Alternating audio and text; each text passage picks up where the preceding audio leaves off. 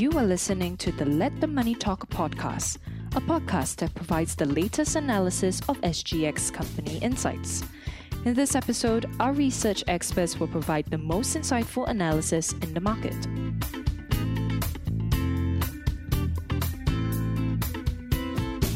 Thank you for joining us for this podcast.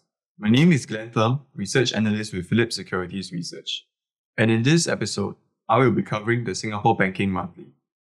Our report was dated 6 February 2023, entitled Interest Rates Growth Plateau. Interest rates started to flatten in January.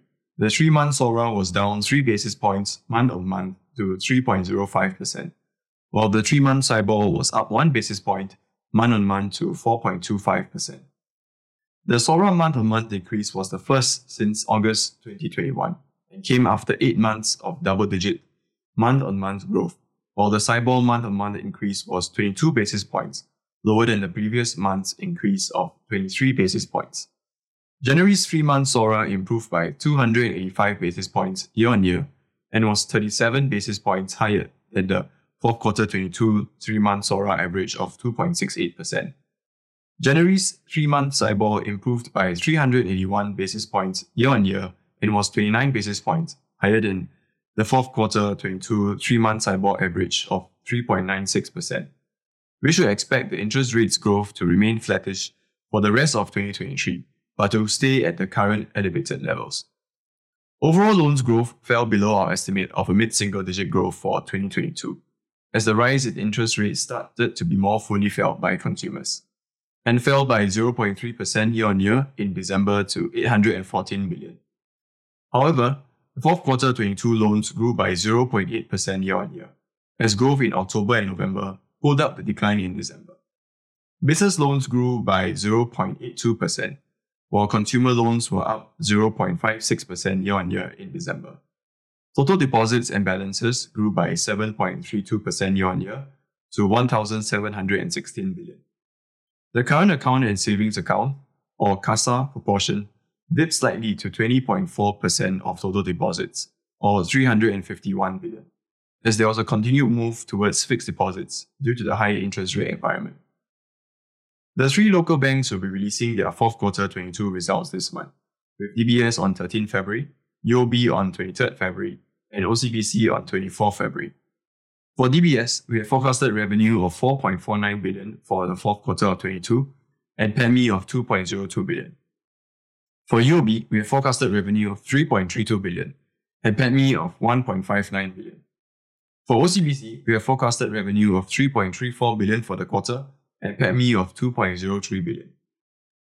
As for the SGX monthly statistics, the preliminary securities daily average volume for January fell 4% year-on-year to 1,146 million, as market sentiment remained subdued in the start of 2023 due to macroeconomic factors.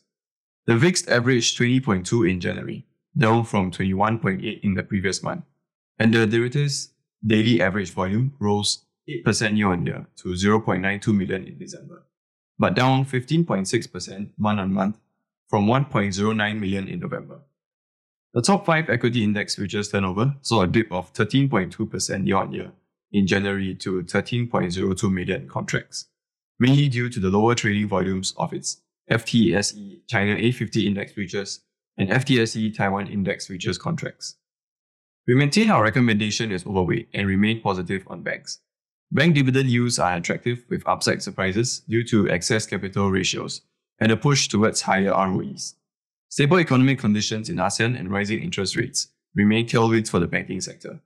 SGX is another beneficiary of higher interest rates, and we expect a recovery in treasury income. Thank you very much for listening. If you enjoyed this podcast, please forward it to others, share it on social media, and leave a review. Follow this channel to hear our other podcasts.